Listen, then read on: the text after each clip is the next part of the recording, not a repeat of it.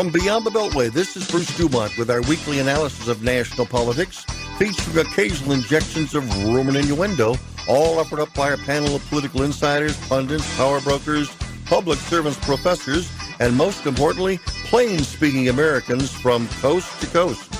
Tonight, featuring commentary by Professor Paul Poast of the University of Chicago, Jennifer Lind, an instructor at the University of Chicago, businessman and consultant Chris Robling, and a visit from Vivek Ramachani, who is seeking the Republican nomination for President of the United States. Now, we all know that President Joe Biden announced officially that he is seeking re-election. We've, kicked that story around for the last several months, and we're going to be kicking it around for another at least year on this program. So we're not going to talk too much about the president tonight, other than a commitment that he has made and previous presidents have made that should China try to muscle their way into Taiwan and take over Taiwan, the United States would be there to protect Taiwan. Now, a number of presidents, Republicans and Democrats, have sent this message out. It drives China crazy. They hate when they hear people talking about it. They don't even want our leaders to have any communication at all with anyone from Taiwan. And yet the question I ask is, if it comes to the day when China does something involving Taiwan, what's the American response going to be? Are young men going to go out and march and fight in this war? Are their parents going to, march and say, no, this is not a good idea? And I would say that the average American doesn't know too much about Taiwan, doesn't know about any treaties, doesn't know anything about that whole region of the world. And so tonight, for the next 2 hours, we are very blessed by having people who know something about the area. And we're going to begin. Chris Robling and Jennifer Lind are joining us. But I want to begin with Paul Poast from the University of Chicago, Associate Professor. Paul, you have studied and written a lot on this subject. So let me ask the basic $64 question, for American voters who are listening tonight. What's so special about Taiwan, and what is so special about our commitment to them? Well, first of all, Bruce, thank you for having me on the show again. It's always a pleasure to be on the show.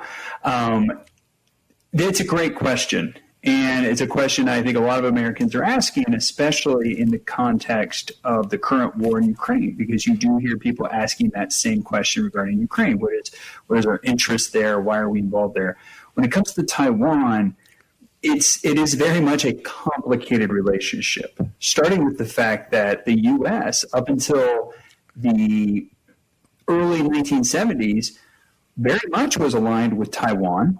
And in fact, Taiwan, or at least we could say the government that sits in Taipei, was actually the UN National Security Council representative, with the seat that is now, of course, held by the government that sits in Beijing. And the U.S. recognized it as such. Ever since then, since the 1970s, the U.S. has had official diplomatic ties with the People's Republic of China, the government that sits in Beijing, but has maintained support and has not officially declared them an independent nation, but has maintained support to the government that sits in Taipei.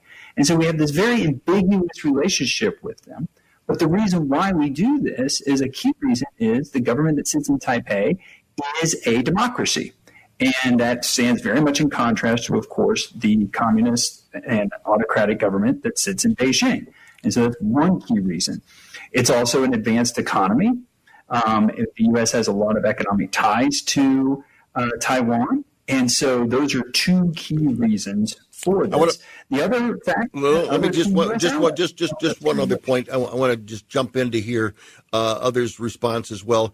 Chris Robling, you are an international businessman, consultant. You're a Republican, not by birth, but by decisions in your life.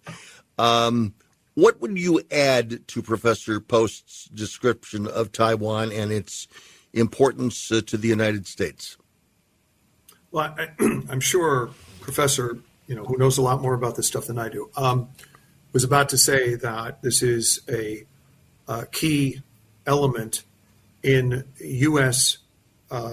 Influence and power in the Western Pacific, and that Taiwan and our commitment to Taiwan is intimately related to our commitment, say, to South Korea, our commitment to Japan, to the Philippines, and to our own economic interests and those of the entire free world to have sea lanes of communication through the East China Sea.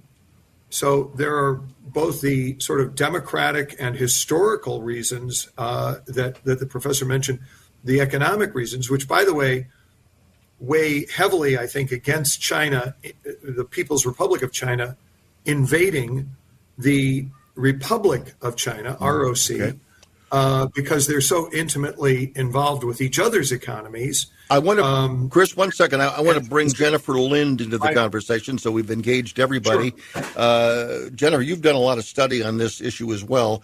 What are other things that listeners and viewers should know about Taiwan, where it is, how much of a military support do they have, and where do they stand in the world? Well, thank you for having me on. And, you know, there are so many perspectives, both from history and economics today, that we could bring into this or look at it through. I would just add to these points that this tiny island of Taiwan has really created for itself an outsized role in the global economy with the semiconductor industry that we could look at it from so many different perspectives. But whether or not we actually would go to war over Taiwan, I don't know if how much of that is based on sort of logic and strategy or how much that's based on sort of a sense of nationalism and politics by those who are our leaders, both elected and appointed. Mm-hmm. Now, Paul, I want you to follow up on that as to whether or not what legal grounds do we have? Is it how strong is the relationship? Because we have a unique situation where we do not recognize Taiwan diplomatically, and yet we hear about this military agreement that exists that we are to be ready to defend them if they are attacked by China. So when we come back, we're going to go to a break right now. When we come back, I'd like you to talk a little bit more about that, and I'd also like to talk about what military strength, if any, does Taiwan have to protect itself. And we'll talk about that when we come back. 1-800-723-8289 is the phone number. 1-800-723-8289. We'll also be talking about Russia and Ukraine as the program unfolds this evening. Talking about foreign policy, waiting for your reaction. I'm Bruce Dumont. Thanks for joining us tonight.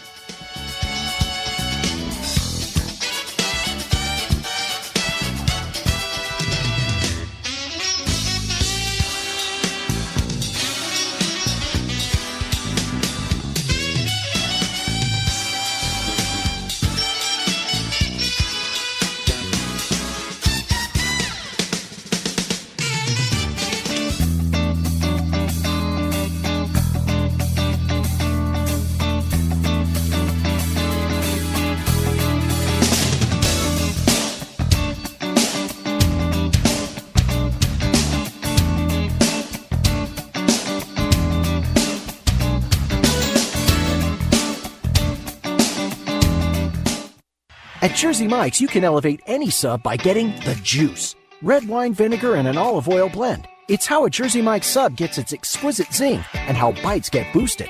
The juice adds a certain something extra, an exclamation on top of the freshly sliced meats and toppings. The kind of exclamation you can eat. Order Jersey Mike's subs on our mobile app and get delivery right to your home or pick up from your nearest Jersey Mike's sub location. Jersey Mike's, be a sub above.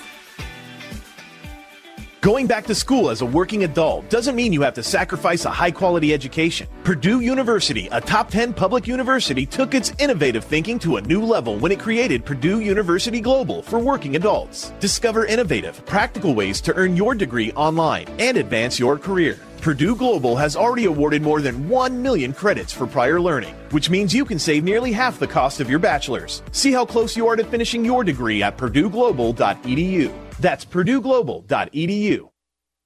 If you're talking, they will hear you. We all want our kids to grow up safe and healthy. So we show them how. And we tell them with honest conversations that let them know what we expect. Not just one time, but every chance we get. That's especially important when it comes to alcohol and other drugs. Kids not only need to know the dangers and how to avoid them, they need to hear it often from you. And when it comes to pain medications, opioids, they need to know that they should never be taken without a prescription and never shared with friends or family. It's dangerous and illegal. So talk with your kids and guide them through the challenges of growing up safe and healthy. Because when you talk, they hear you. For more information about talking with your kids about underage use of alcohol and other drugs, visit underagedrinking.samhsa.gov. So don't make here. You can do it if you try. This is the story of a very special woman. In a matter of seconds, she turned herself into a great mathematician or an entrepreneur. Her knowledge was limitless and still is. She could also make monsters disappear, especially those that lurked in the shadows under the bed. Once, this woman put back together a teenage girl's broken heart, which had been shattered in 1,000 pieces, just by giving her a bear hug. She masqueraded as a regular person at work, but as a superhero at home. Everyone knows her as Gabriella. I still call her Mom. Your hero needs you now, and AARP is here to help. Find the care guides you need to help, complete with tips and resources at aarp.org/caregiving. A public service announcement brought to you by AARP and the Ad Council.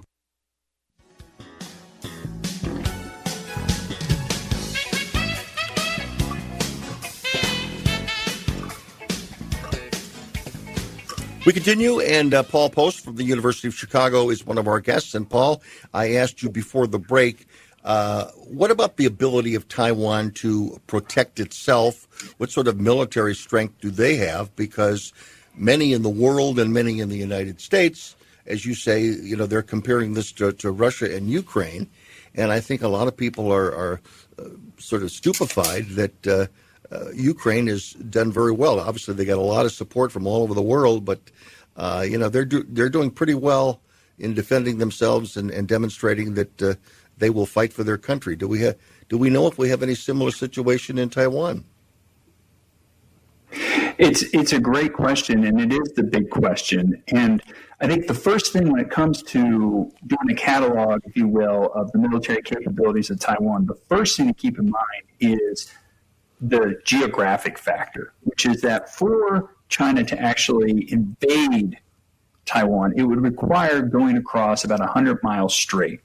And that is not a trivial operation for any military. You can think about the difficulties of crossing the English Channel, and that's 12 miles. Uh-huh. So that's the biggest thing they have going for them. Now, what they also have is, of course, a lot of artillery, anti-aircraft missiles, and indeed, just recently, the U.S. Congress has approved additional weaponry going to Taiwan for those purposes of kind of defending the land from any type of amphibious assault. Of course, that doesn't mean that China couldn't also try some sort of air assault or bombardment. But in terms of invading in the way that, say, Russia's invaded Ukraine, that would be a very logistically difficult feat, even under the best of circumstances for the PRC. And that's one key thing that differentiates Taiwan from, say, Ukraine. Okay. Jennifer, tell us more about that region of the world. Obviously, you've got China, you've got Taiwan. You talk about 100 miles there, but there's a lot of other elements, and there's a lot of other military, U.S. military hardware in that region of the world. Right. The U.S. has 9 bases in the Philippines, and of course, Guam is a U.S. territory. We have bases in Japan, and when we look at the map, it's enormous, right? The Pacific, and while it's 100 miles from mainland China, which, as Professor Poast said, is an enormous challenge to launch an maybe not launch an invasion, but certainly to occupy over the ocean. However, it's 6,000 miles from San Francisco.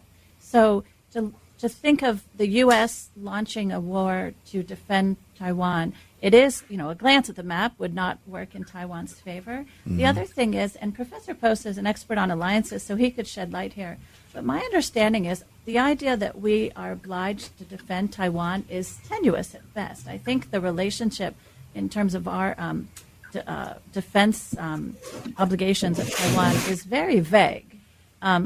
President Carter said Taiwan is part of China. There's one China. We had this one China policy. But then when Taiwan had its first democratic elections, I think it was 1996, we started to open we wanted to sort of do this dance and navigate a tightrope. So we would like to sort of we really befriended China, brought them in through the WTO, et cetera. Okay. But the idea that we're committed to defending Taiwan, I'm not so sure that's quite clear-cut. Chris Robling, do you agree with that? And also, what would you add to the geographic region that we would be talking about and focusing on if China and Taiwan were to engage each other? Well, it's as Jennifer says, it's far away. But as she also points out, we have assets in that region, and we do have allies. And I think the key here is not U.S. versus China over Taiwan. I think the key here is that a growing number of democracies and indeed other countries in the Asia-Pacific region are very deeply concerned about Chinese aggrandizement. And this would be seen as a very big step for China. There's no question that, when the island of Taiwan is indeed 100 miles off of the coast of mainland China, that it's tough for China, which doesn't have a tremendous record as an offensive military power, has a pretty decent record collapsing under attacks from others. Not that we should have started attacking China, guys. And this is for everybody. Is there any reason other than its territory that they think rightfully is theirs? Is there any reason why they need Taiwan for anything? Professor Poast, start with you. This is something that perplexes people. Is they go, why? What is it about Taiwan that, to put it back in the terminology I was using earlier, why would the government sitting in Beijing, why are they so obsessed with having control over the territory that's under the provision of the government in Taipei? And this is something that, first of all, you could make the case that there are some geostrategic benefits. They would have more control of the Strait. They would have more control of the East China Sea. There's, you could make that argument. You can make arguments about them having control of the semiconductor industry there. There's some value to that. But, and I think this is something we've seen with Ukraine. You can't underestimate the power of nationalism. You can't underestimate the power of the ideas of certain territory belonging and kind of playing up this kind of view of patriotism or nationalism that is predicated on the idea that certain territory, certain land belongs to your people. And that's something that I think is a power that a lot of times we kind of say, really, is that? But I think if we look at what's happening in Ukraine and Russia, we can see that in effect. That's a major driver for why Russia invaded Ukraine, with this belief, this nationalism. So I don't think that can be discounted. In many ways, that's the key reason why they feel like they must have control of that island.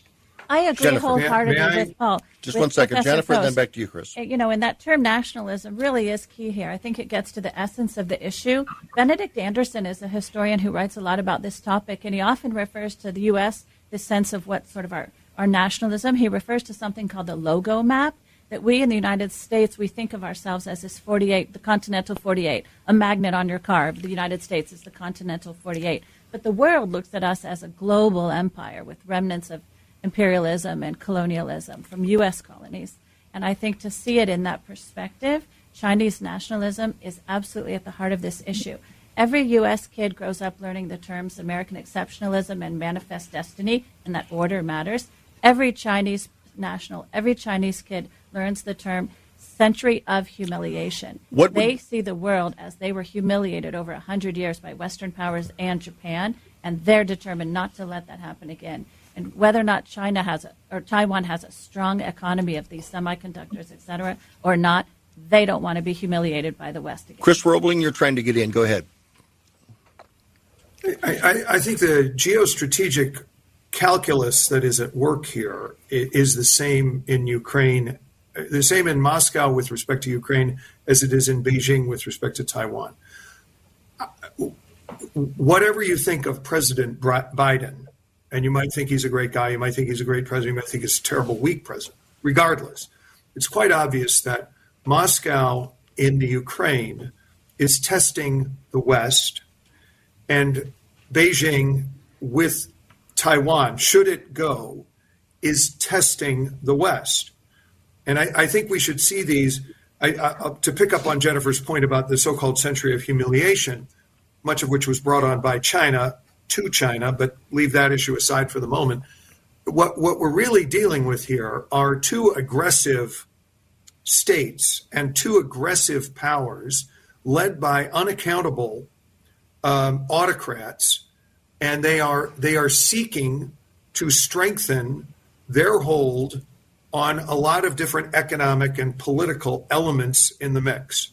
And that is why Putin decided to ignore the fact that Russia actually descends from the Kievan Rus, and that is why Xi is about to ignore the fact that Taiwan's government, that Beijing's government has never controlled Taiwan. Taiwan was a part of China in an era that the Chinese Communist Party explicitly repudiates on the bases that Jennifer was just mentioning about so-called global. So there is no, just to make sure I'm understanding, there is no population within China that wants to relive the good old days when Taiwan was part of the mainland.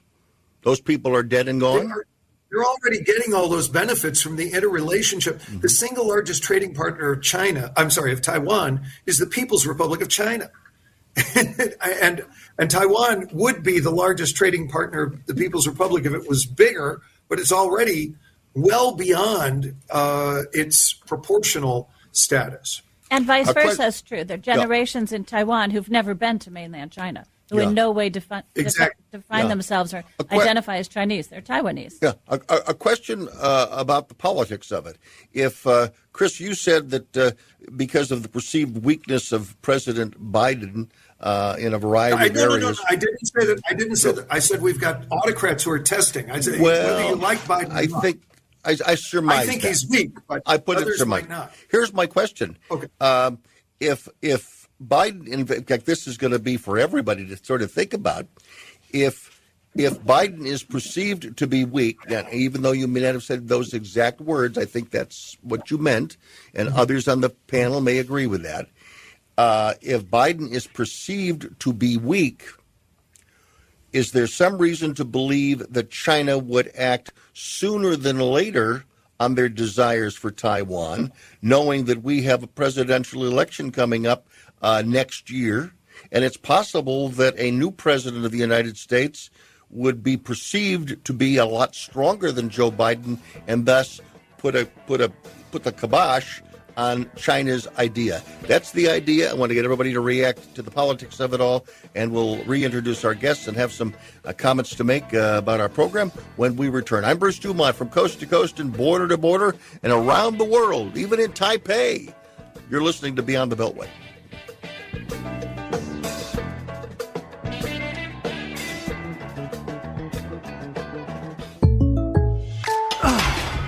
Goodbye, bench press.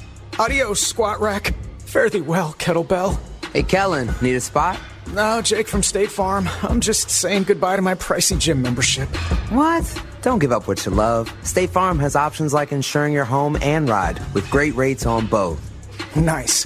Hey, can I buy you a protein shake or a granola bar? For surprisingly great rates, like a good neighbor, State Farm is there. Call or go to statefarm.com for a quote today. Going back to school as a working adult doesn't mean you have to sacrifice a high-quality education. Purdue University, a top 10 public university, took its innovative thinking to a new level when it created Purdue University Global for working adults. Discover innovative, practical ways to earn your degree online and advance your career. Purdue Global has already awarded more than 1 million credits for prior learning, which means you can save nearly half the cost of your bachelor's. See how close you are to finishing your degree at purdueglobal.edu. That's purdueglobal.edu.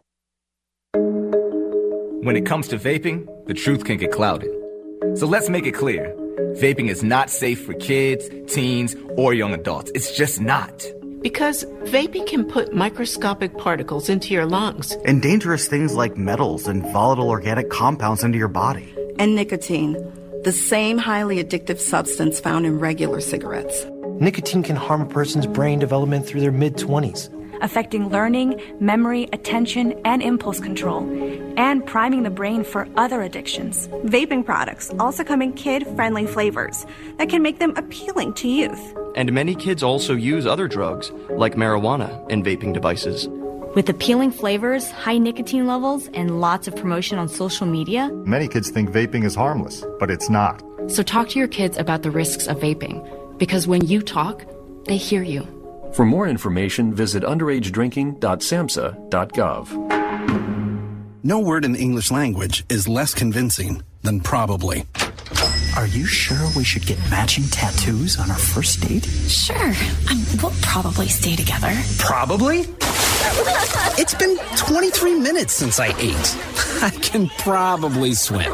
You should wait 30 minutes. Okay, now tell me what to do. Cannonball! Cramp! Oh, I have a cramp. I can probably hit the green from here. Probably. Can I get a mulligan? Ready to go? Hey, are you sure you're okay to drive? Yeah, I'm pretty sober. Yeah, I'm probably okay. Probably okay isn't okay, especially when it comes to drinking and driving. If you're drinking, call a cab, a car, or a friend. Buzzed driving is drunk driving. A message brought to you by NHTSA and the Ad Council.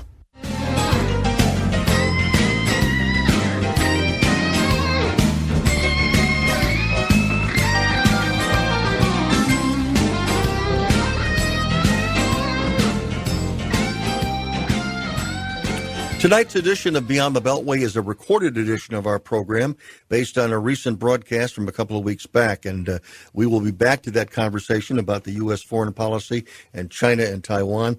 But first, we're going to take a moment to present to you a snapshot interview that I was able to do recently with Vivek Ramaswamy, who is the Republican candidate for President of the United States as the nomination. He's a multimillionaire tech genius seeking that Republican nomination. He's gotten some press on the national level, including he was on Meet the Press a couple of weeks ago. He was attending a GOP town hall meeting on Chicago's South Side, and we caught up with him not too far after he gave his town hall responses, which you will also hear. But we asked him about his position on China, and also this is what he had to say. As president, what would your position be on China and U.S. relations with China? Declare independence. Full stop. So I think that we're too dependent on our enemy for our modern way of life. And you know what? We never depended on the Soviet Union for the shoes on our feet or the phones in our pockets. We shouldn't depend on our enemy today for our modern way of life. Should cut off all imports from China? I would, but unless the CCP reforms or falls. And so what I would say is they're actually in a weaker spot than we realize. Because Xi Jinping shot himself in the foot last year, holding on to an unprecedented third term of power, right? So if we show up and say we're pulling out, we're declaring independence, unless you stop the theft, unless you stop the practices in which ways you treat businesses as political pawns, then we're out. What he's going to say is then they have to reform, because they're in a weaker spot than we are. And one thing on TikTok. Position on TikTok is if you can't smoke a cigarette by the age of 18, you shouldn't be using TikTok at the age of 14 or 15 either. I'd ban addictive social media under the age of 16. Full stop. If it's with algorithms. Algorithm-based social media banned under age 16, just like cigarettes are under age 18. And what kind of haircut are you getting today? Well, I'm getting a clean up around the sides, but I'm in talented hands. So I appreciate that. Maybe some lines at the end.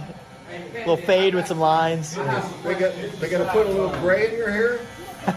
I think the presidential race is doing that automatically.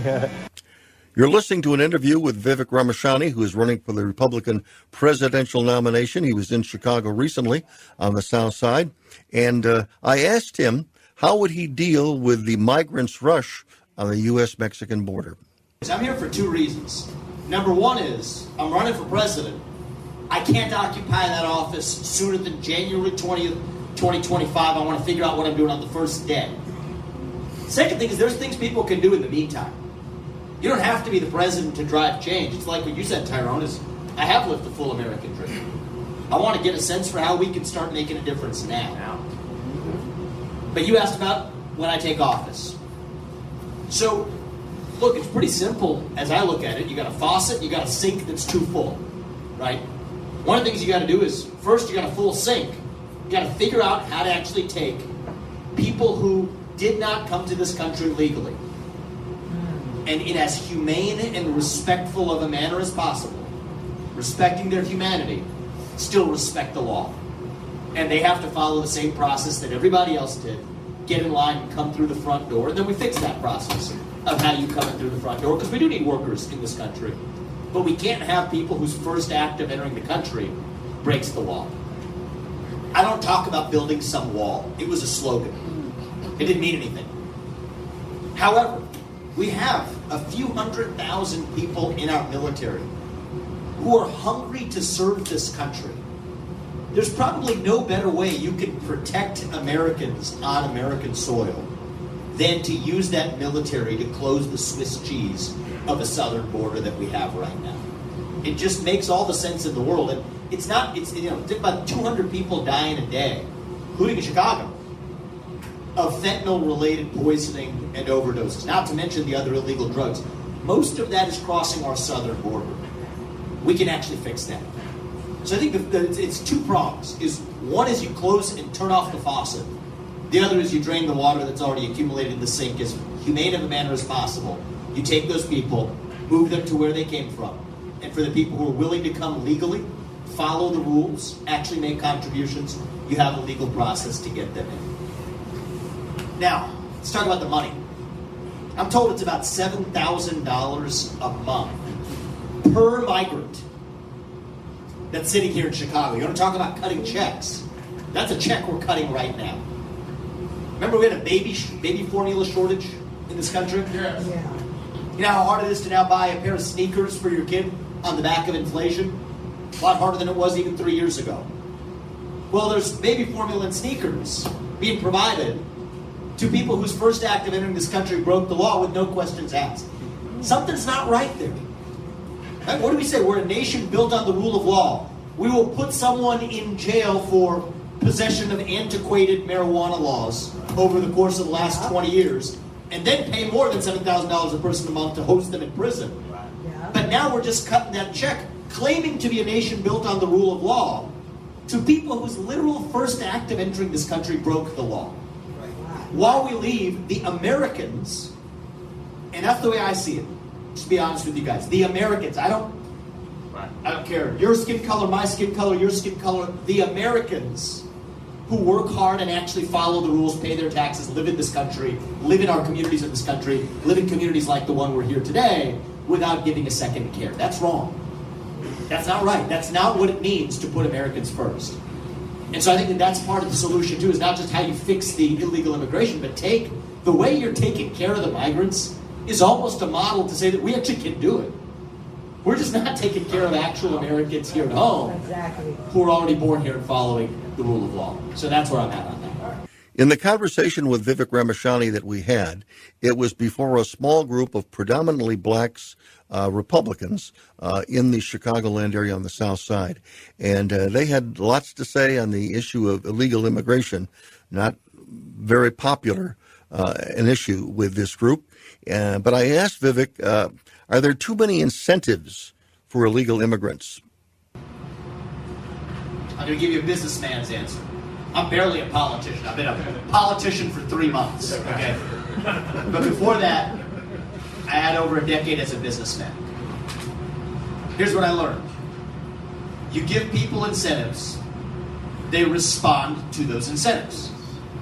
So you tell people that you have an open border and you're going to give them and spend $7,000 a month, do the math on that, $84,000 a year. I'm coming. They're going to say, I'm coming. I'm going. I'm going back and coming. Why not? Right? You'd be better off that way. You'd actually be better off that way. So human beings respond to incentives. So I think about this pretty simply. What do we want people to do? We want people, say at the border, to follow the law. Well, here's a simple solution. Stop paying people to break the law. That's simple. Now, we want to get to some root cause. I'll share with you my opinion. You don't have to all agree with me. But I think I'm going to say some things that I think are good. Good in the country, good in life. They've been good to me, at least. So maybe it's not true for everybody, it's true for me. Having a family is good. Working is good. I think having children and bringing children into this world is good. Why are we paying people not to do those things instead of to do those things? Think about it. So the $7,700 a month that is being spent on a migrant for breaking the law, how about just redirecting that? I'm not trying to talk about inventing money from thin air. This is money that we're already spending, right? And then you really want to open up some money, take that $100 billion back from Ukraine. Okay. Now we're talking real money. Then you talk about the $20,000 extra that we're spending per student in Chicago public schools, when, by the way, the charter schools that have better results are only spending $20,000. Now we've got a lot of money to play with here.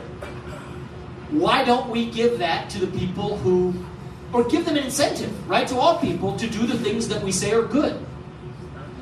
Get married, have a kid, work. And don't just get work for the low wage you're getting. You get a reward for doing all of those things too. So I think that there is no one root cause. I think Tyrone is right about that. In complicated problems, I think there's a temptation amongst politicians to try to make a silver bullet to a complicated problem. Because that makes it easy, right? Then you get a little slogan, then you make a little sign, then you raise some money, then you try to get elected.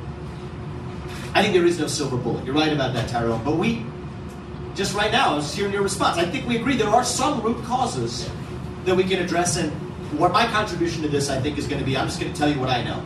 I haven't been in Congress. I don't know how it works in terms of making laws in the federal government. It's pretty broken as I see it. But as a businessman, I think people do often what they're paid to do. We're paying them to do the wrong things, to cross borders, to do the kinds of things that we don't want them to be doing. Start paying people to do the kinds of things that we do as a society want everyone to be doing. And I think that's got to be the first step to get into a better place. And we have a plenty big pot of money to play with if we stop spending on pointless wars somewhere else, on prisons, on illegal immigrants getting $84,000 a year. It's not like we lack the money to do it. Well, that's our snapshot look at Vivek Ramaswamy, who is seeking the Republican nomination for President of the United States. He was in Chicago recently on the South Side addressing a predominantly black audience. And when we return to Beyond the Beltway, we will continue with our conversation about China and Taiwan. That features Professor Paul Poast from the University of Chicago, Jennifer Lind, an instructor at the U of C, and international businessman and consultant Chris Robling. And remember, this program tonight is a recorded edition of Beyond the Beltway. Going back to school as a working adult doesn't mean you have to sacrifice a high-quality education. Purdue University, a top 10 public university, took its innovative thinking to a new level when it created Purdue University Global for working adults. Discover innovative, practical ways to earn your degree online and advance your career. Purdue Global has already awarded more than 1 million credits for prior learning, which means you can save nearly half the cost of your bachelor's. See how close you are to finishing your degree at purdueglobal.edu. That's purdueglobal.edu. At Jersey Mike's, you can elevate any sub by getting the juice. Red wine vinegar and an olive oil blend. It's how a Jersey Mike's sub gets its exquisite zing and how bites get boosted. The juice adds a certain something extra, an exclamation on top of the freshly sliced meats and toppings. The kind of exclamation you can eat. Order Jersey Mike's subs on our mobile app and get delivery right to your home or pick up from your nearest Jersey Mike's sub location. Jersey Mike's. Be a sub above. 1 in 3 adults has prediabetes. 1 in 3. That means it could be you, your football buddy, your football buddy, or you, your best man, your worst man, you, your dog walker, your cat jogger. While 1 in 3 adults has prediabetes, with early diagnosis, prediabetes can be reversed. Take the risk test at doihaveprediabetes.org. That's doihaveprediabetes.org. Wait, did they just say 1 in 3 adults has prediabetes? That's 33.33333% of adults. That means it could be me, my boss, or my boss's boss, or me, my favorite sister, or my other sister. That's 7 members of my 21-person romantic book club.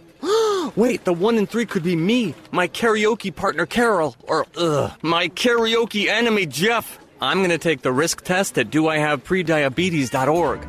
Brought to you by the Ad Council and its Prediabetes Awareness Partners. Matthew. Oh, sorry. It's okay. I just need you to listen to me. I know that a lot of times, Mom, it might not seem like I'm listening to you, but I am. I hear you. And what you say really does matter to me. I mean, let's be honest. No kid likes rules, but I get why we have them. I hear you, and I know it's because you care. All the talks we've had over the years, including what you've told me about not using alcohol and other drugs, they stick with me. And believe it or not, they really do make a difference, especially at times that matter most. Hey, want a drink? No thanks, I'm good. So thank you, Dad, for talking and preparing me for what's ahead. Thanks, Mom, for never giving up and always being my biggest fan. Thank you for letting me know what you expect, so I can try to meet your expectations. Thank you for talking. For more information about talking with your kids about underage use of alcohol and other drugs, visit underagedrinking.samhsa.gov.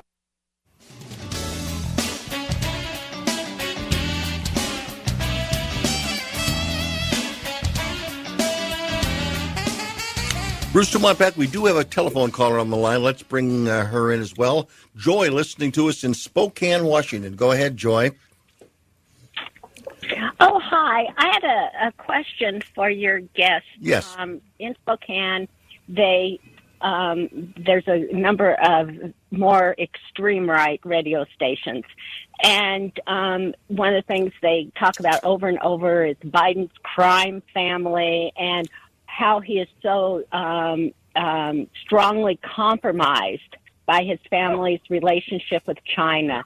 And I was just wondering to what extent there is something behind that, or if there's not anything. My tendency is to say, oh, it's just a conspiracy theory, but I don't think that is necessarily the total answer. Okay. Well, let's just wondering what you all know. Stay on the line, because we have a card-carrying Republican, we have a card-carrying Democrat, and then we have someone in the middle. So I'm going to start with our card-carrying Republican, Chris Robling.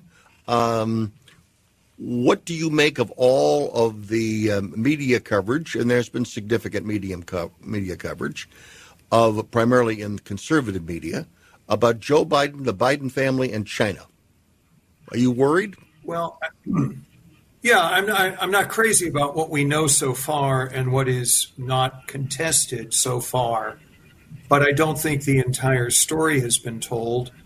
I think the Biden administration and its Justice Department have done everything they can to obscure the real story. But be that as it may, I don't think we should go jumping to conclusions about Trump or Biden or Jimmy Carter or the next president, whoever he or she may be. Professor Poast, your response. Are you worried about that relationship? I'm not worried about that relationship, and the reason why I'm not worried about that relationship, and this goes back to even the earlier conversation that we could be having, is Biden has made very clear his stance to the point to where they've had to walk back his statements, right? He's made very clear his stance in terms of how he views the U.S. commitment to Taiwan, and if you were to say he had these extreme business interest in not wanting to do that, where he's doing behavior publicly that would go the exact opposite of that. So that would be something that would lead me to say, even if there is a there with some of those claims, which I don't think there's much of one, his behavior suggests that it's not something that would in any way compromise his views on this issue. Let's hear from the Democrat, Jennifer Lind. I'm not New Trier County Democrats. I have not seen these reports or listened to the radio shows that the caller's referring to, but I'm not worried about it. I was more worried about our 45th president, global financial interests from golf courses in Scotland to real estate in the Middle East. Are you worried about Hunter Biden and what you've learned about Hunter Biden? By the way, I mentioned it's New Trier Democrats, not New Trier County. There's no New Trier That's County. okay. And it's New Trier Township also, and it is New Trier Democrats in the New Trier Township, 9th District with Jan Schakowsky. I don't know enough about it, but I'm always open to learning more. Why do you not know much about it? You're very bright. You're investigative. Yes, you're that's an instructor. True. Well, it's been in the news. How come you're not more interested in it? Well, I do tend to focus more on all things international, and I do think it's worthwhile to. Don't you think it, that's potentially international? Of course, I mean, it is if the son of the Vice President of the United States and now the President of the United States is flying around the world and being introduced as the president's son, I mean, don't you think there's a potential conflict there? Yes, of course, especially in Ukraine, if that's what we're speaking about, Hunter Biden. So it's important that those investigations are ongoing for sure, while Biden's in the White House and beyond. Okay. I want to go back to Paul. Paul, the last time you were on this program or a previous time, you had some unkind things to say about Tucker Carlson. He is now out at Fox. Your dislike for Tucker Carlson was it what he said or the way he said it? Because he raised questions that few people in the media raise. And is that not part of a free society that we need reporters who are aggressive in searching out answers, even if they begin with a bias? You know, and to be perfectly clear, I'm a big advocate of the right for Tucker Carlson to be able to say what Tucker Carlson wants to say. I have no problem with that. Do I need to listen to Tucker Carlson say those things? Not necessarily. You know, but I'm more than happy if Tucker Carlson wants to have a conversation sometime. I'm more than happy to have a conversation with him. That was kind of my view there. No, I think he is fine to make these comments, but the problem is that, you know, do you only hear from Tucker Carlson? And that's, of course, been one of the big concerns people have had about Tucker Carlson is that, you know, people get just his view. They only listen to him. He's big on entertainment. And, you know, that's a big reason why he was a big draw for Fox. And so people would only listen to him. But yeah, obviously this past week, something interesting happened. And again, it's outside of my area of expertise, but I will just say that his departure from Fox was very sudden. And I think it raises a lot of questions about what exactly was going on. And I think we also have enough insight now to know that even Tucker Carlson might not agree with everything that Tucker Carlson says in public when he's on his show. So I think that's something that my context. Chris Robling, back to you. Your response to the Tucker Carlson firing, and also how significant a figure is he politically in the country, even now? Well, I think that Fox is – we've got a lot of noise on the line. I think that Fox has very seriously hurt itself in terms of ratings and in terms of its ability to sell ads, and I don't know how it's going to come back from that. I like Tucker Carlson. I think he's a brilliant guy, and I think he's kind of fearless. I think I agreed with a lot of the things he said, not everything that he said. I do recall very distinctly in the period between the election in 2020 and the inauguration, he was furious at Sidney Powell, and he was one of the very few people out there who pointed out she was full of hot air. So how all of this sorts out is up to Lachlan Murdoch and his dad, and not up. Okay. We do have to pause on that point. Chris Robling, Paul Poast, and Jennifer Lind are joining us tonight. We're talking about foreign policy. 1-800-723-8289. When we come back, we'll continue our discussion, not only of Russia and Ukraine, but also China and Taiwan. And I will ask the question again. Is America ready to support troops on the ground fighting a war over China and Taiwan? Going back to school as a working adult doesn't mean you have to sacrifice a high-quality education. Purdue University, a top 10 public university, took its innovative thinking to a new level when it created Purdue University Global for working adults. Discover innovative, practical ways to earn your degree online and advance your career. Purdue Global has already awarded more than 1 million credits for prior learning, which means you can save nearly half the cost of your bachelor's. See how close you are to finishing your degree at purdueglobal.edu. That's purdueglobal.edu. Goodbye, bench press.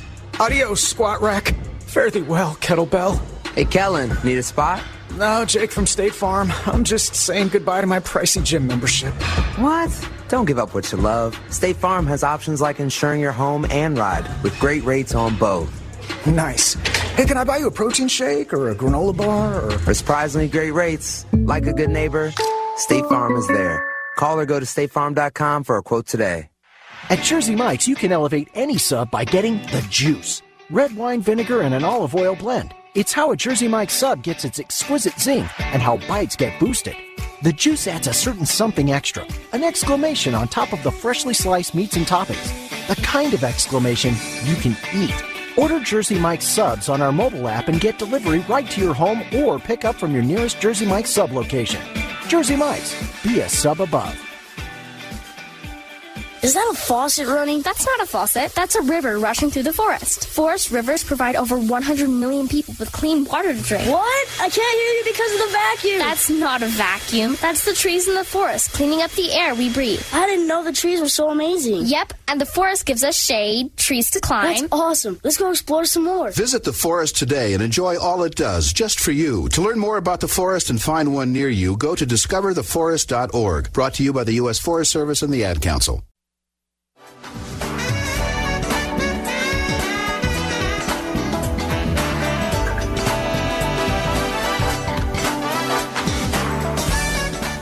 Bruce Dumont back. We continue with hour number 2 of Beyond the Beltway. Thank you very much for joining us this evening.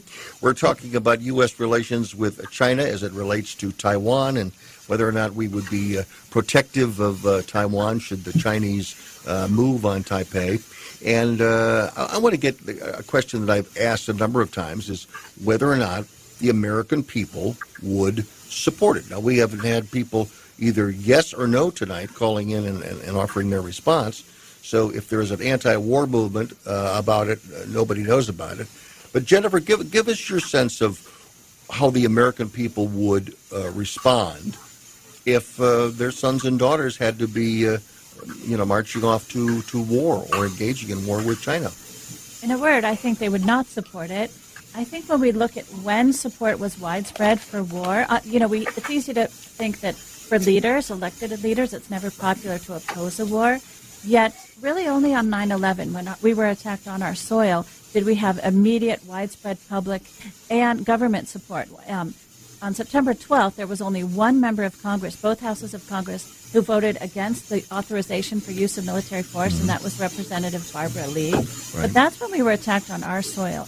We think back at something like, speaking of Asia, when we look at Pearl Harbor, every kid in America knows December 7th, 1941, right? But in fact, Roosevelt still had to work very hard to get Americans to back his desire to go to war against Germany. 9 hours after the Japanese attacked Pearl Harbor, they attacked the Philippines, where there were 17 million people who looked to FDR as their commander-in-chief. It was U.S. territory. Japan attacked all sorts of islands, U.S. territories in Asia.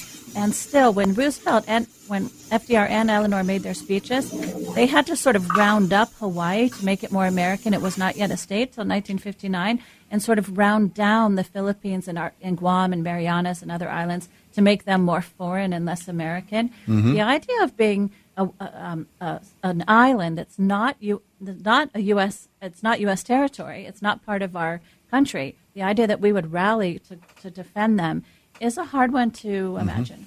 Chris Robling, where do you come down on this? I mean, would there be popular support for such an effort, or would there be a reemergence of an anti-war movement rather quickly? What is the national vital interest we have in defending Taiwan? Well, the vital national interest that we have in defending Taiwan is really about maintaining a status quo that has been beneficial to all nations in the Western Pacific. And we need to have access to the Western Pacific, and China needs to stay where it is and not try to take over Taiwan. So I think what we're talking about here would engender an anti-war movement. There's no question that there's a group of people that will always be opposed to any assertion of American power overseas. I think that the responsibility of leaders, whether it's George Bush after 2000, after 9/11, or Franklin Roosevelt after Pearl Harbor, or even Joe Biden, should China move on Taiwan, the responsibility of leaders look to Winston Churchill, look to the garnering of support and the building of understanding and the building of support for a policy that is going to uphold American interests and those of our allies. But based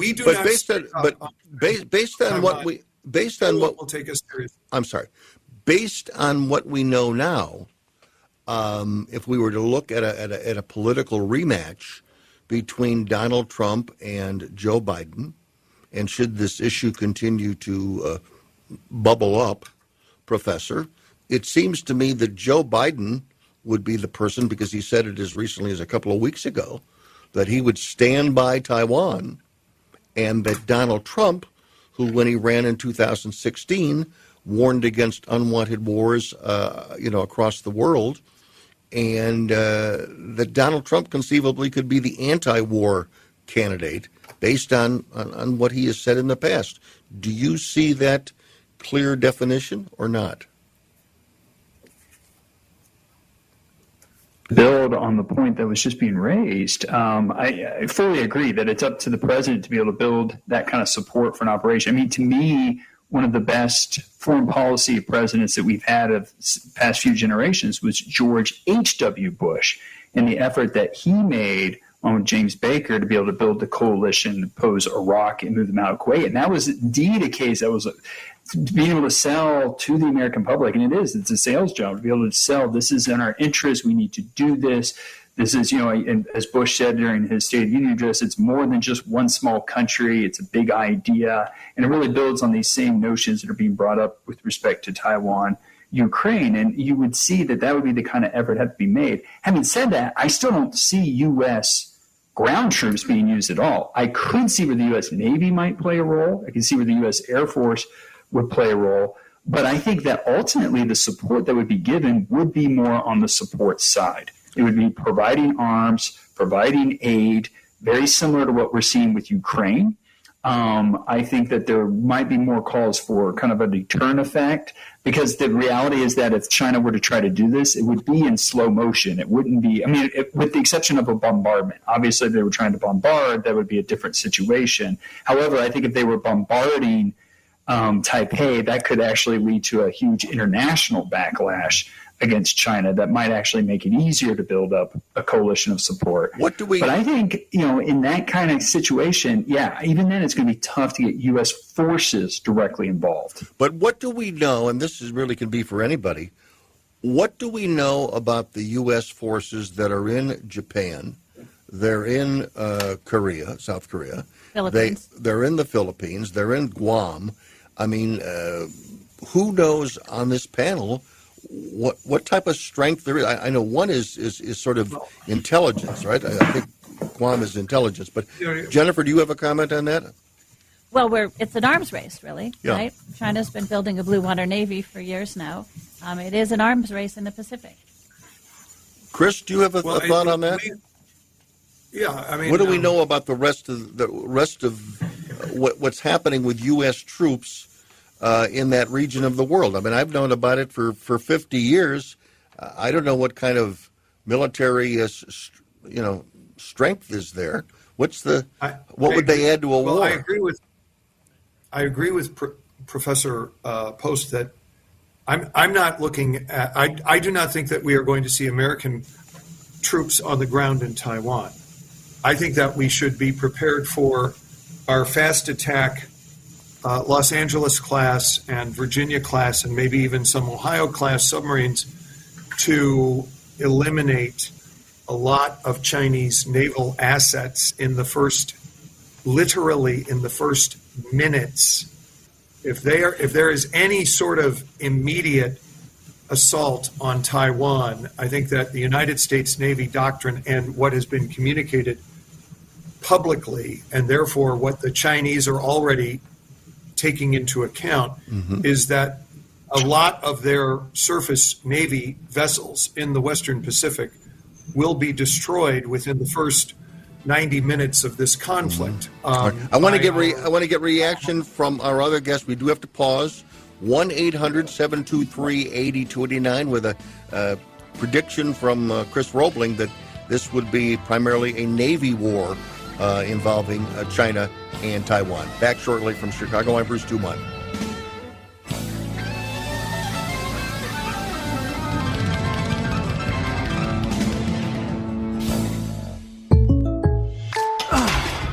Goodbye, bench press.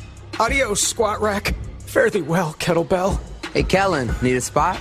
No, Jake from State Farm. I'm just saying goodbye to my pricey gym membership. What? Don't give up what you love. State Farm has options like insuring your home and ride with great rates on both. Nice. Hey, can I buy you a protein shake or a granola bar? For surprisingly great rates, like a good neighbor, State Farm is there. Call or go to statefarm.com for a quote today. Going back to school as a working adult doesn't mean you have to sacrifice a high-quality education. Purdue University, a top 10 public university, took its innovative thinking to a new level when it created Purdue University Global for working adults. Discover innovative, practical ways to earn your degree online and advance your career. Purdue Global has already awarded more than 1 million credits for prior learning, which means you can save nearly half the cost of your bachelor's. See how close you are to finishing your degree at purdueglobal.edu. That's purdueglobal.edu. If you're talking, they will hear you. We all want our kids to grow up safe and healthy, so we show them how. And we tell them with honest conversations that let them know what we expect. Not just one time, but every chance we get. That's especially important when it comes to alcohol and other drugs. Kids not only need to know the dangers and how to avoid them, they need to hear it often from you. And when it comes to pain medications, opioids, they need to know that they should never be taken without a prescription and never shared with friends or family. It's dangerous and illegal. So talk with your kids and guide them through the challenges of growing up safe and healthy. Because when you talk, they hear you. For more information about talking with your kids about underage use of alcohol and other drugs, visit underagedrinking.samhsa.gov. So talk, hey, you can do it if you try. This is the story of a very special woman. In a matter of seconds, she turned herself into a great mathematician or an entrepreneur. Her knowledge was limitless and still is. She could also make monsters disappear, especially those that lurked in the shadows under the bed. Once, this woman put back together a teenage girl's broken heart, which had been shattered in 1,000 pieces. Just by giving her a bear hug. She masqueraded as a regular person at work, but as a superhero at home. Everyone knows her as Gabriella. I still call her Mom. Your hero needs you now, and AARP is here to help. Find the care guides you need to help, complete with tips and resources at aarp.org/caregiving. A public service announcement brought to you by AARP and the Ad Council.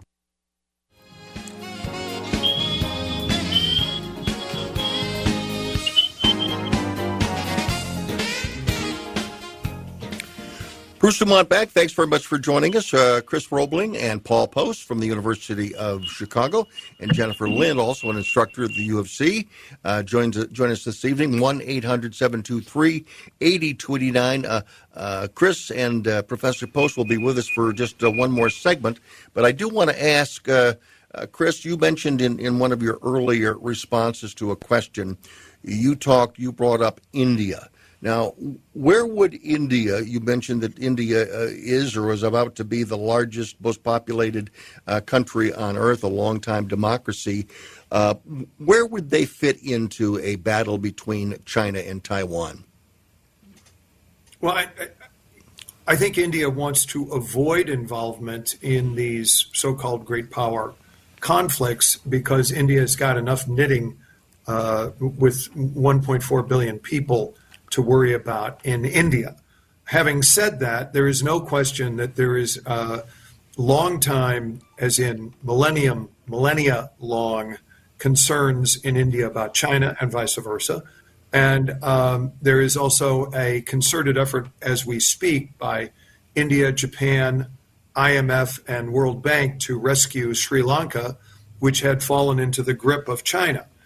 So India knows on which side its bread is buttered and hopes for a better relationship with the United States and with the West. Mm-hmm. However, exigencies being what they are and resource requirements being what they are, India's been buying a lot of deeply discounted Russian coal and buys Russian oil. Mm-hmm. And India lives in the real world, not in a world of, sort of ideals. Okay, so India would, I think, India, Australia, and the United States and Japan are working a lot more together about China, but I don't know that India would take on active arms. I will say India's Navy is arming to the teeth, especially in the area of drone technology, to defend against China because of China's aggressive tendencies and instincts. Let's talk about what China's doing now, Professor, with their expansion from their home country around the world, whether it is in Africa, South America. Tell us a little bit more about how aggressive they have been in providing an economic branch, if you will, to Africa and South America and other places around the world. Well, a key aspect of what you're talking about is the Belt and Road Initiative, and that has been a longstanding program to try to use development aid as a way to bring countries in the various regions that you referred to closer to China and China's orbit. And of course, this has also led to, indeed, the very situation Chris was just talking about with Sri Lanka is, of course, a part of this program. And this is indeed what's been interesting when looking at what it's been doing, whether it's through the Belt and Road Initiative or other type programs, is how they've been trying to basically target countries that were not part of the traditional, if you will, liberal international order that we think of as the United States, that, trying to engage more in Africa. And that was indeed a big part of the beginning of this program. But they've subsequently moved more into Latin America. And this has, of course, led to some tensions, needless to say, of the United States, mm-hmm. and then even some members of the European Union, Italy being one example, Greece being another example, who have been taking on projects, Belt and Road Initiative. This has actually led the European Union to try to devise their own answer to this, mm-hmm. right? Now, of course, there already are some institutions that can answer to it. They're called the World Bank. They're called the IMF, that was already brought up. But what's been interesting is the extent to which they have not been used to directly try to counter this program. But this is kind of the main program. This Belt and Road Initiative has been one of the main programs China's been using to try to have. Do they have a blank check?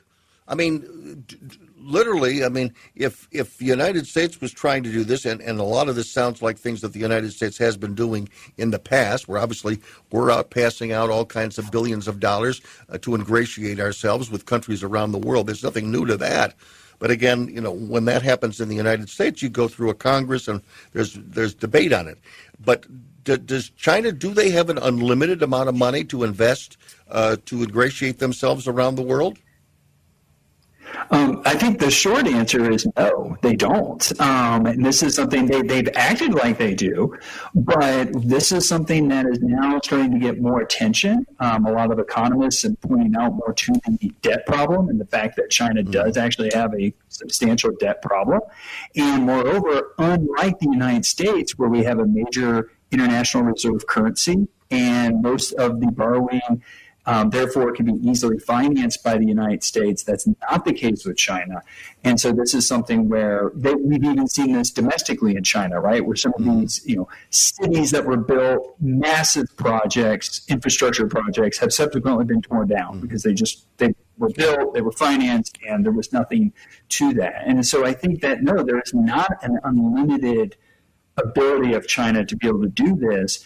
But they've been pushing those limits, and they've continued to push those limits, and the wall hasn't yet hit them with it. But I think it could, and this is something that I've been seeing some economists have been paying attention to. Yeah. Now, I also noticed that Paraguay in South America, they've had an election, and one of the issues in the election was the ongoing presence and support of and for Taiwan. Now but in doing that reading, I found out that Taiwan, which we mentioned, is not recognized by the United States. There's no diplomatic relations with Taiwan, but Taiwan only has 13 countries in the world where they have a diplomatic mission. Jennifer, they don't have a lot of friends out there. They don't, in fact. And in a sense, economically, they have a lot of leverage. So in terms of security, they do. It is in our national interest not to have a war there, not to have China retake Taiwan. Yet, in terms of Paraguay, that brings up an interesting point.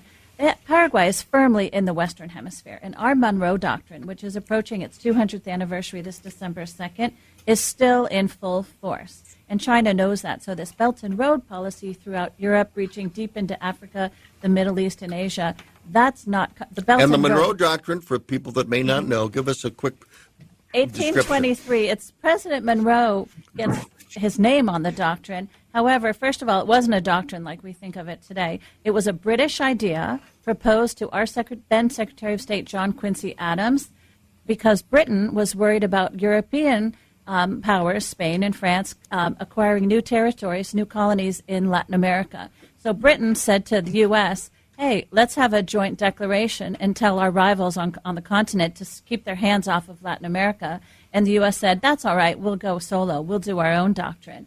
But British, if you could please patrol it, because we didn't have a Navy. Chris Robling, you're waving to get on.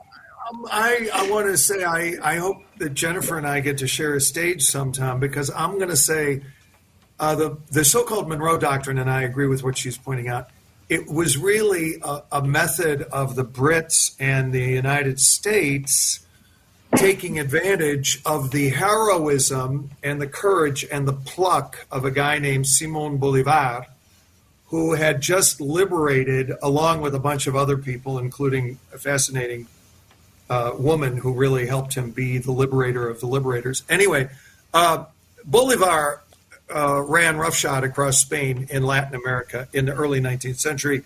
And I agree with Jennifer. The Brits came along and sought to make the most of that. So I'm just going to take a look at a sort of a realpolitik view.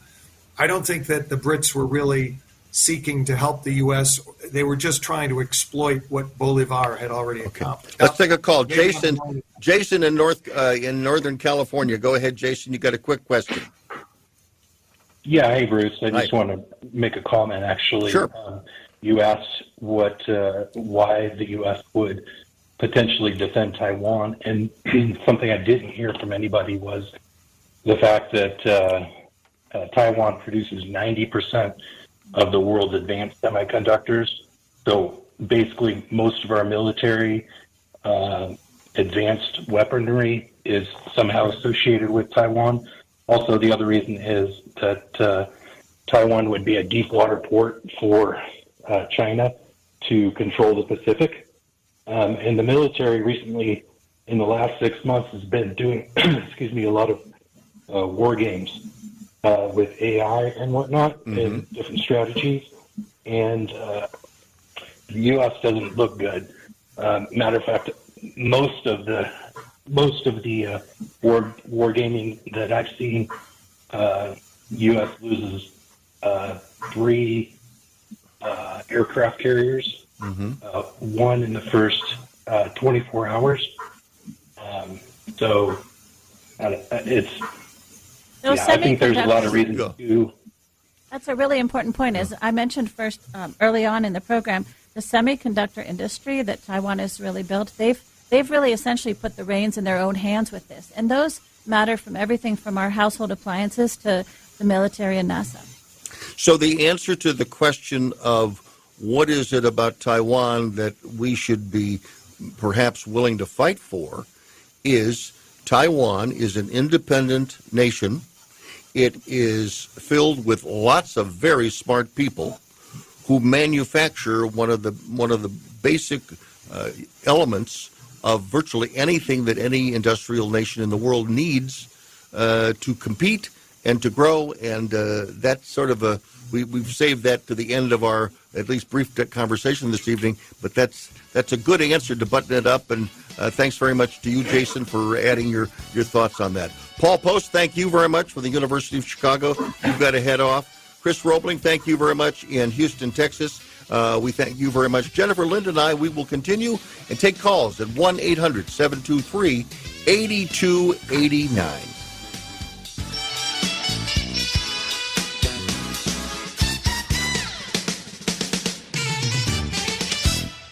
At Jersey Mike's, you can elevate any sub by getting the juice. Red wine vinegar and an olive oil blend. It's how a Jersey Mike's sub gets its exquisite zing and how bites get boosted. The juice adds a certain something extra, an exclamation on top of the freshly sliced meats and toppings. The kind of exclamation you can eat. Order Jersey Mike's subs on our mobile app and get delivery right to your home or pick up from your nearest Jersey Mike's sub location. Jersey Mike's, be a sub above. Song again. Here's that song again. For the 100th time today. Here's that song again. It's gonna be stuck in your head all day.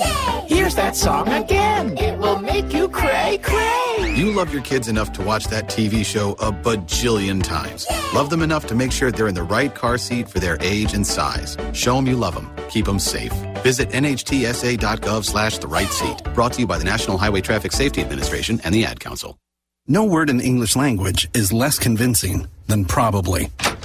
Are you sure we should get matching tattoos on our first date? Sure. We'll probably stay together. Probably? It's been 23 minutes since I ate. I can probably swim.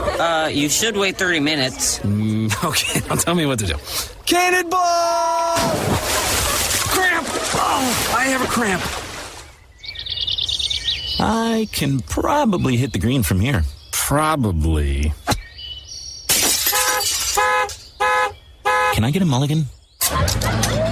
Ready to go? Hey, are you sure you're okay to drive? Yeah, I'm pretty sober. Yeah, I'm probably okay. Probably okay isn't okay, especially when it comes to drinking and driving. If you're drinking, call a cab, a car, or a friend. Buzzed driving is drunk driving. A message brought to you by NHTSA and the Ad Council. I'll be here to hear what's on your mind. Kids want to share what's going on in their lives with the adults around them. Parents, grandparents, teachers, coaches, and more. They want to know you're listening, and they want to listen to you. They want your input and guidance, early and often, on all kinds of topics. When it comes to a serious subject like underage drinking, they want to know your expectations, as well as how and why as a young person they should avoid alcohol. How you talk about it will change as your child grows, but the important thing is to talk about it. Not just once for an hour when you think the time is right, but in 60 one-minute conversations and more that are part of your everyday talks. For more information about talking with your kids about underage use of alcohol and other drugs, visit underagedrinking.samhsa.gov. When you need me, I'll be by your side.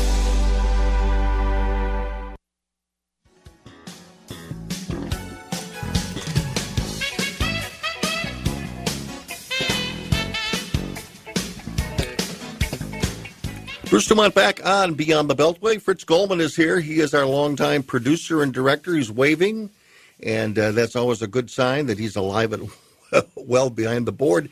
And again, he's here every Sunday night with us, as well as yours truly. And Jennifer Lind and I, we have 30 minutes to talk politics, and the phone lines remain open at 1-800-723-8289. And I want to get back, since you were a member of the New Trier Township Democratic Party, I want to come back to how comfortable you are with your standard bearer being as old as he is. I am less comfortable than I was a few years ago. I don't believe in age limits. I think that is undemocratic, just like I'm against term limits. But yes, I do. I am concerned, not just for today, but to think ahead 6 years from now, to think a second term with President Biden. I do worry about his just his simple age, the ability to. Do you, as part of that, do you also worry about not the qualifications, but what we know already about the current vice president? I mean, would you feel comfortable her being a heartbeat away? You didn't, 4 years ago when you voted for her.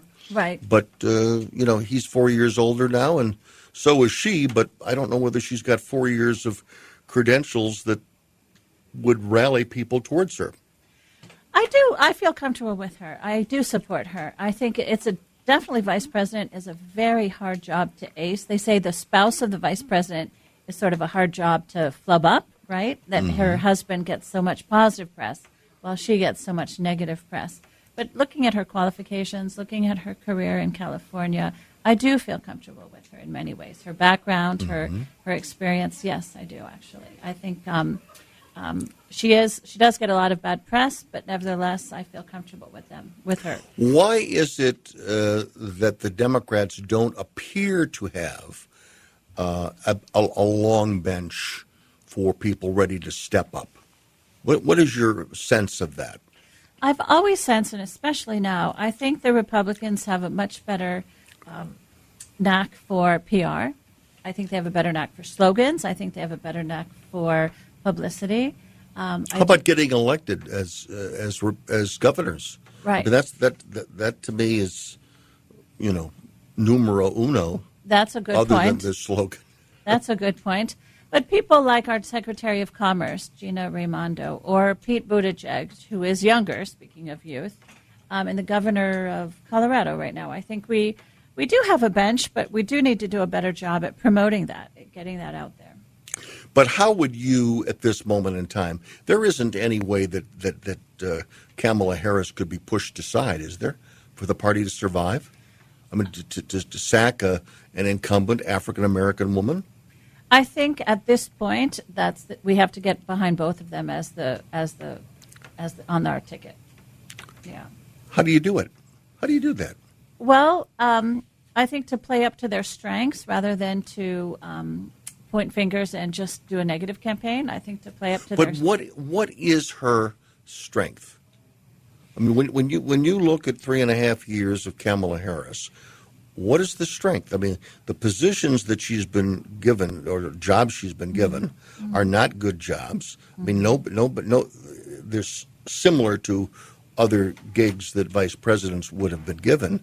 Right. But I mean, one of the big ones is the southern border, and that I think is probably the single biggest albatross around this administration's neck, at least in my opinion. Yeah. And she's in charge of that. Right. The southern border is always a tricky one. I think we know we need immigration. We need immigrants. We're a country of immigrants. And just for basic economic reasons, we need immigrants of all sorts. We need engineers from Southwest Asia, and we need farm workers from Latin America who come up into California.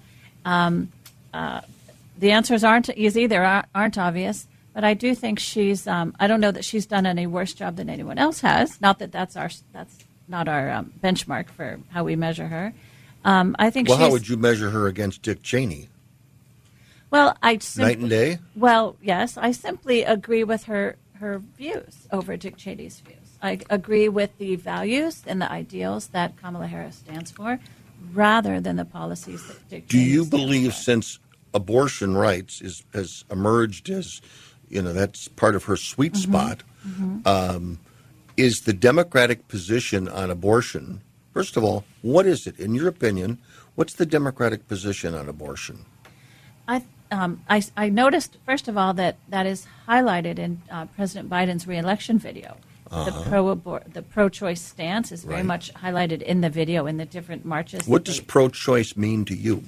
To me and to the Democratic Party, it means a phrase I think the Clintons captured best, although they got a lot of backlash for it, that abortion should be safe, legal, and rare. I think it means no one is in favor of abortion. Some are. I think it's there's some favor people in of, favor of it. Well, it saddens me to think of that. Well, I think me too. as opposed to in favor of the choice to have an abortion. I would not argue at the Democratic Party people are in favor of seeing more abortions as in have more abortions, but rather in keeping it legal as a choice. But in the political discussion that's out there now at the state and the national level is affixing a number of weeks when a fetus is viable. Yes. So is that a legitimate? Is that something that should be decided by states? The Supreme Court has said this is all about states. But, ever since that happened in the last year, I mean, the states are now reacting in a variety of ways, some being very conservative, some being, certainly more liberal and progressive. But what's the answer? Is it viable? Is it okay for a woman to have an abortion up until a week before a child is born? Well, of course not. The answer is somewhat. Of course not, but I don't know whether Democrats necessarily would respond as quickly as you did, which is fine. I don't think I've heard a single elected or appointed Democrat say it's okay to abort a child up until a week before a child is born. I think a medical doctor can speak to the exact number of weeks when a child, an unborn child, is a viable child, as opposed to a fetus or an embryo. Right. But I think the Democratic position is that women should have the right to choose to abort an unwanted pregnancy or a pregnancy for other health reasons up until a certain number of weeks, whether it's 12, whether it's 16, 18, whatever it is when an unborn child is a viable child. Absolutely. What I wish we had more discussion on is birth control, to limit unwanted pregnancies, that they should be safe, legal, and rare. I think that's really missing for the conversation. The idea that we would limit the right to the access to birth control is something I would strongly oppose. Do you think the Republicans stand for that? Some do, unfortunately. But again, if you have some do, I mean, at what point do you look at the Republican Party and say, okay, this is a Republican Party. You live in New Trier Township. There's a lot of Republicans out there. At what point do you say the Republican who may be my next door neighbor or who I see at the local ice cream shop at Homer's Ice Cream is someone that's okay with me, but the president seems to be focusing on MAGA Republicans. The only Republicans he tends to choose to talk about are those people, many of whom showed up on January 6th. And that's not the whole party. But he has whitewashed the entire Republican Party as all being MAGA Republicans. Is that fair? Well, I don't see how he's whitewashed the Republican Party as all MAGA Republicans. In our district, the 9th District of Illinois, 68% of our district voted for Joe Biden. So that means about a third of our neighbors voted for Trump. So I work hard not to point fingers at my neighbors, but rather to find compromise and build bridges. And I think one way we can do that is, for example, to avoid unwanted pregnancies and to avoid abortion in the first place. One thing I strongly oppose is Obamacare, which provides funding to women for birth control. You oppose that? I support that. I support that very much to support Obamacare and to support funding for birth control so that we reduce the number of unwanted pregnancies and reduce the number of abortions women seek. If a woman has made a choice to have a child and that child grows up and goes into the school system, does that woman carry with her the choice of how her child is educated? Yes, of course. And to those institutions that want to basically say that educators who are engaged in things that might be perceived as unpopular, they're not to be supported? Are they to be? Because that's also mentioned in the announcement spot by the president. Yes, I saw that. Where do parents' rights come into this? Well, they're directly right there because the Board of Education, those board members are elected by the residents of the school district. In most cases. Right. And so the Board of Education is somewhere to really focus our attention. If we want to have a say and support how our schools are run, how the administrations are run, regarding the curriculum, what is taught, everything related to the schools, parents can attend those meetings, can vote. Every 2 years we vote for our Board of Education members. That is direct access and influence into how our schools serve our children, our students, and our community. And if they make decisions about the teaching of sexual or related matters, that's okay? Or does it come back to the parent again? Sex ed is an integral part of the curriculum, and that is set by the Board of Education. And again, those members are elected. They're not appointed. They are elected by the community. We've got to pause. 1-800-723-8029. In our last segment tonight, we're talking with Jennifer Lind. She is an instructor at the University of Chicago in Foreign Relations, and also she's active in the New Trier Township Democratic Party. I'm Bruce Dumont. Don't go away. One more segment coming up. At Jersey Mike's, you can elevate any sub by getting the juice. Red wine, vinegar, and an olive oil blend. It's how a Jersey Mike's sub gets its exquisite zing and how bites get boosted. The juice adds a certain something extra, an exclamation on top of the freshly sliced meats and toppings. The kind of exclamation you can eat. Order Jersey Mike's subs on our mobile app and get delivery right to your home or pick up from your nearest Jersey Mike's sub location. Jersey Mike's, be a sub above. The possibility of lung cancer can be pretty scary, especially if you're one of approximately 8 million current or former smokers at high risk. That's why SaveByTheScan.org wants you to know that now there's a breakthrough low-dose CT scan that can detect lung cancer early, and it only takes 60 seconds. You stop smoking, now start screening. For an easy quiz to see if you're eligible, visit SaveByTheScan.org. It could save your life. SaveByTheScan.org is brought to you by the American Lung Association's Lung Force Initiative and the Ad Council. 1 in 3 adults has prediabetes. 1 in 3. That means it could be you, your football buddy, your football buddy, or you, your best man, your worst man, you, your dog walker, your cat jogger. While 1 in 3 adults has prediabetes, with early diagnosis, prediabetes can be reversed. Take the risk test at doihaveprediabetes.org. That's doihaveprediabetes.org. Wait, did they just say 1 in 3 adults has prediabetes? That's 33.33333% of adults. That means it could be me, my boss, or my boss's boss, or me, my favorite sister, or my other sister. That's 7 members of my 21-person romantic book club. Wait, the 1 in 3 could be me, my karaoke partner Carol, or my karaoke enemy Jeff. I'm going to take the risk test at doihaveprediabetes.org. Brought to you by the Ad Council and its Prediabetes Awareness Partners. It's a bully, but we aren't afraid of a fight. It's elusive, but our focus never fades. It's deadly, but we were born to defeat cancer. You may not have heard of us, but our work has helped millions impacted by cancer. We are the Leukemia and Lymphoma Society. We are leaders in advancing breakthroughs in immunotherapy, genomics, and personalized medicine. This research saves lives. After 65 years of fighting blood cancers, we've arrived at a game-changing belief. The cures for cancer are in our blood. The drugs and treatments we've developed for blood cancers have helped people affected by many different types of cancers. We are the Leukemia and Lymphoma Society. Beating cancer is in our blood. Learn more at LLS.org.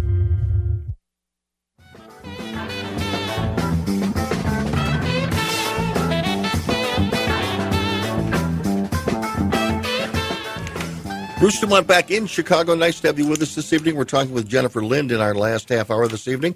She is with the New Trier Democrats, and also she's a instructor at the University of Chicago. And she was invited to be a guest this evening because of her background and interest in study in foreign policy. So we'll continue that discussion now because there were a lot of things in the foreign policy area that we didn't really get into. And one of those is you said you referenced the Monroe Doctrine in the first 90 minutes of the program. And you think that China is trying to create its own version of the Monroe Doctrine. Why and how would it work?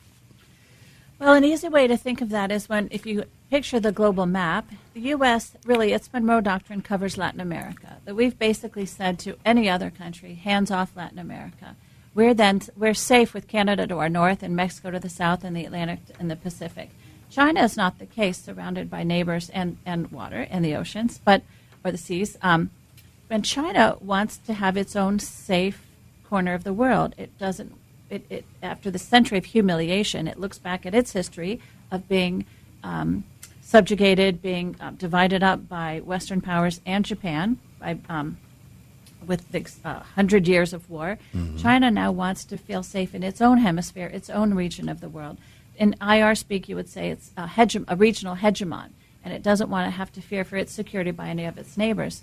So Japan, Philippines, Vietnam, Australia, they need to choose. Are they with the U.S. or are they with China?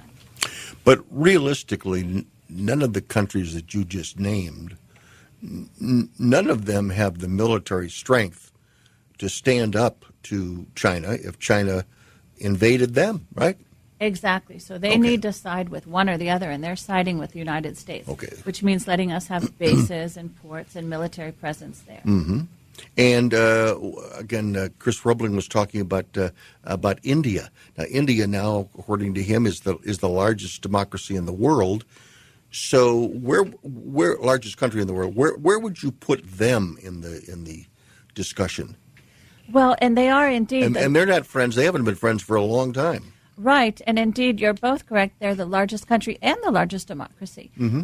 India is messy. Democracies are messy. It's much easier to rule, in a way, with an iron fist, right, in China, who's, for example, the way they've controlled the Internet with a successful firewall to control 1 whatever it is billion people. So I think India is trying to balance. India's sort of in this trying to navigate and thread the needle between what's going on with Russia, China, and the U.S. Yeah. And they've got their focus on Pakistan. Is right. More of their, both of them that's more of their immediate security concern. They are both nuclear powers, exactly. Mm-hmm. And the global south doesn't quite have to choose like other countries have to in East Asia. Now, you also referenced North Korea. Let's talk about where North Korea would fit into a possible conflict between China and Taiwan. Well, North Korea, many say there are 2 or 3, I would say, countries that are the least lucky in the world in terms of geography. Poland, Ukraine, and Korea. North Korea is stuck. They don't have a choice. Of course, our war never finished, right? It's been a no man's land. It's been a truce. We have the demilitarized zone between North and South Korea. But North Korea shares a border with China. And the idea that China would allow North Korea to be free, to unite with South Korea, or to make peace agreements with democracies or its rivals is just not going to happen. But North Korea wouldn't. I mean, North Korea would not be. That would not be a friendly takeover. That would be a hostile takeover. Wouldn't South Korea become more communistic than the other way around? I mean, it isn't likely that South Korea would defeat North Korea, is it? No, not at all. And China would never let that happen. Why would China worry about North Korea in that respect? Well, because the United States and the Western world, United States and Japan are close allies with South Korea, and we have bases there. So China has to make sure that North Korea stays on its side and doesn't allow North Korea to unite or ever become free with South Korea, because really to have a free, democratic, open country on its border would mean the beginning of the end for China. Similarly with Russia and Ukraine. Right. A free NATO member on its border in Ukraine, the Ukraine-Russian border, could spell the beginning of the end for Putin. Now, we've got about few minutes left in the program this evening. We've talked about China and all the publicity and focus on China and a little bit more about Taiwan. Why do you think that Taiwan has not been terribly aggressive in trying to raise their visibility so that they are garnering support from Americans? I mean, real, live, not diplomatic Americans that they may need someday in the future? Or are they, well, why did they do that? They don't seem to my sense is invest much in raising their visibility. I mean, a lot of people know about South Korea, the Philippines, but they don't know much about. I suspect that Taiwan does, the government does. For example, the president of Taiwan just visited with Kevin McCarthy at the Reagan Library earlier this month. I think at high levels that political leaders, both elected and appointed, are working closely to support Taiwan. I think the short answer is because public opinion actually doesn't matter. I don't think that's the key question to ask. Whether or not Taiwan could build widespread public support in the U.S. or in the West to support and defend it from China, I don't think that public support matters. I think the leaders make the decisions in small groups and around their tables. Look what happened with Iraq. Huge global protests against Iraq. So in your view, we shouldn't worry too much about China and Taiwan. It's not going to become a defining figure or issue in the next 25 years if you're living in the United States. I think we should worry about China, who is now our peer competitor, who seeks to be a hegemon in Asia, if not a global hegemon and a competitor of the U.S. But I don't know that Taiwan is our worry. But don't trust, but verify. That's a good way to put it. On that note, our thanks to Jennifer Lind. She is an instructor in foreign policy at the University of Chicago, working out of the Gleacher Center in downtown Chicago, and also Professor Paul Poast from the UFC joined us earlier in the broadcast, as well as Chris Robling, international businessman and Republican commentator. Again, thanks to Fritz Coleman for his assistance in the production of this program. I'm Bruce Dumont. Good night from Chicago.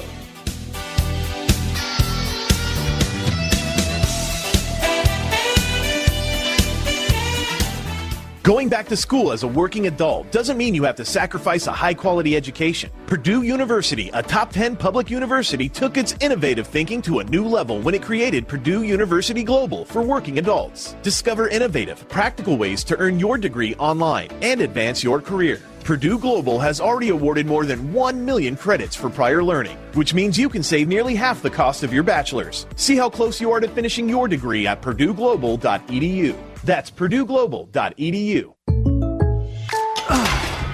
Goodbye, bench press. Adios, squat rack. Fare thee well, kettlebell.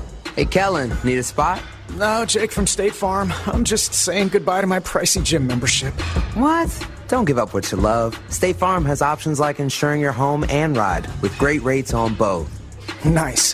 Hey, can I buy you a protein shake or a granola bar? For surprisingly great rates, like a good neighbor, State Farm is there. Call or go to statefarm.com for a quote today. Is that a faucet running? That's not a faucet. That's a river rushing through the forest. Forest rivers provide over 100 million people with clean water to drink. What? I can't hear you because of the vacuum. That's not a vacuum. That's the trees in the forest cleaning up the air we breathe. I didn't know the trees were so amazing. Yep, and the forest gives us shade, trees to climb. That's awesome. Let's go explore some more. Visit the forest today and enjoy all it does just for you. To learn more about the forest and find one near you, go to discovertheforest.org. Brought to you by the U.S. Forest Service and the Ad Council. At Jersey Mike's, you can elevate any sub by getting the juice. Red wine vinegar and an olive oil blend. It's how a Jersey Mike's sub gets its exquisite zing and how bites get boosted. The juice adds a certain something extra, an exclamation on top of the freshly sliced meats and toppings. The kind of exclamation you can eat. Order Jersey Mike's subs on our mobile app and get delivery right to your home or pick up from your nearest Jersey Mike's sub location. Jersey Mike's, be a sub above. If you're talking, they will hear you. We all want our kids to grow up safe and healthy, so we show them how. And we tell them with honest conversations that let them know what we expect. Not just one time, but every chance we get. That's especially important when it comes to alcohol and other drugs. Kids not only need to know the dangers and how to avoid them, they need to hear it often from you. And when it comes to pain medications, opioids, they need to know that they should never be taken without a prescription and never shared with friends or family. It's dangerous and illegal. So talk with your kids and guide them through the challenges of growing up safe and healthy. Because when you talk, they hear you. For more information about talking with your kids about underage use of alcohol and other drugs, visit underagedrinking.samhsa.gov. So talk back here. You can do it if you try.